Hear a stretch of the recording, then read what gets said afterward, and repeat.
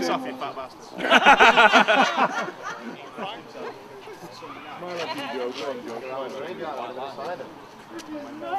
Maybe they're doing some brass rubbings.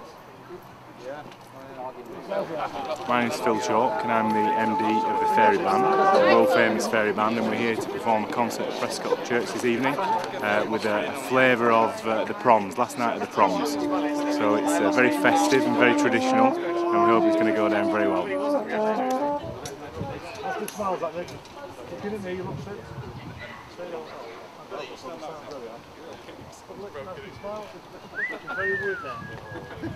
always do. Oh, super. Yeah. All right, Rob. Yeah, we will. Anyway, we'll have Well, I've lived in Prescott all my life. I'm an ordained local minister here. I've been ordained for 8 years and I've always worshipped at this church.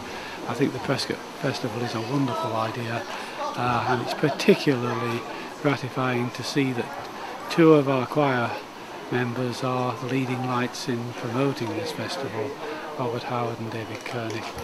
They've done a splendid job, and this year seems to have been better than ever, and the response has been marvellous. I'm sure we'll all want to come again next year.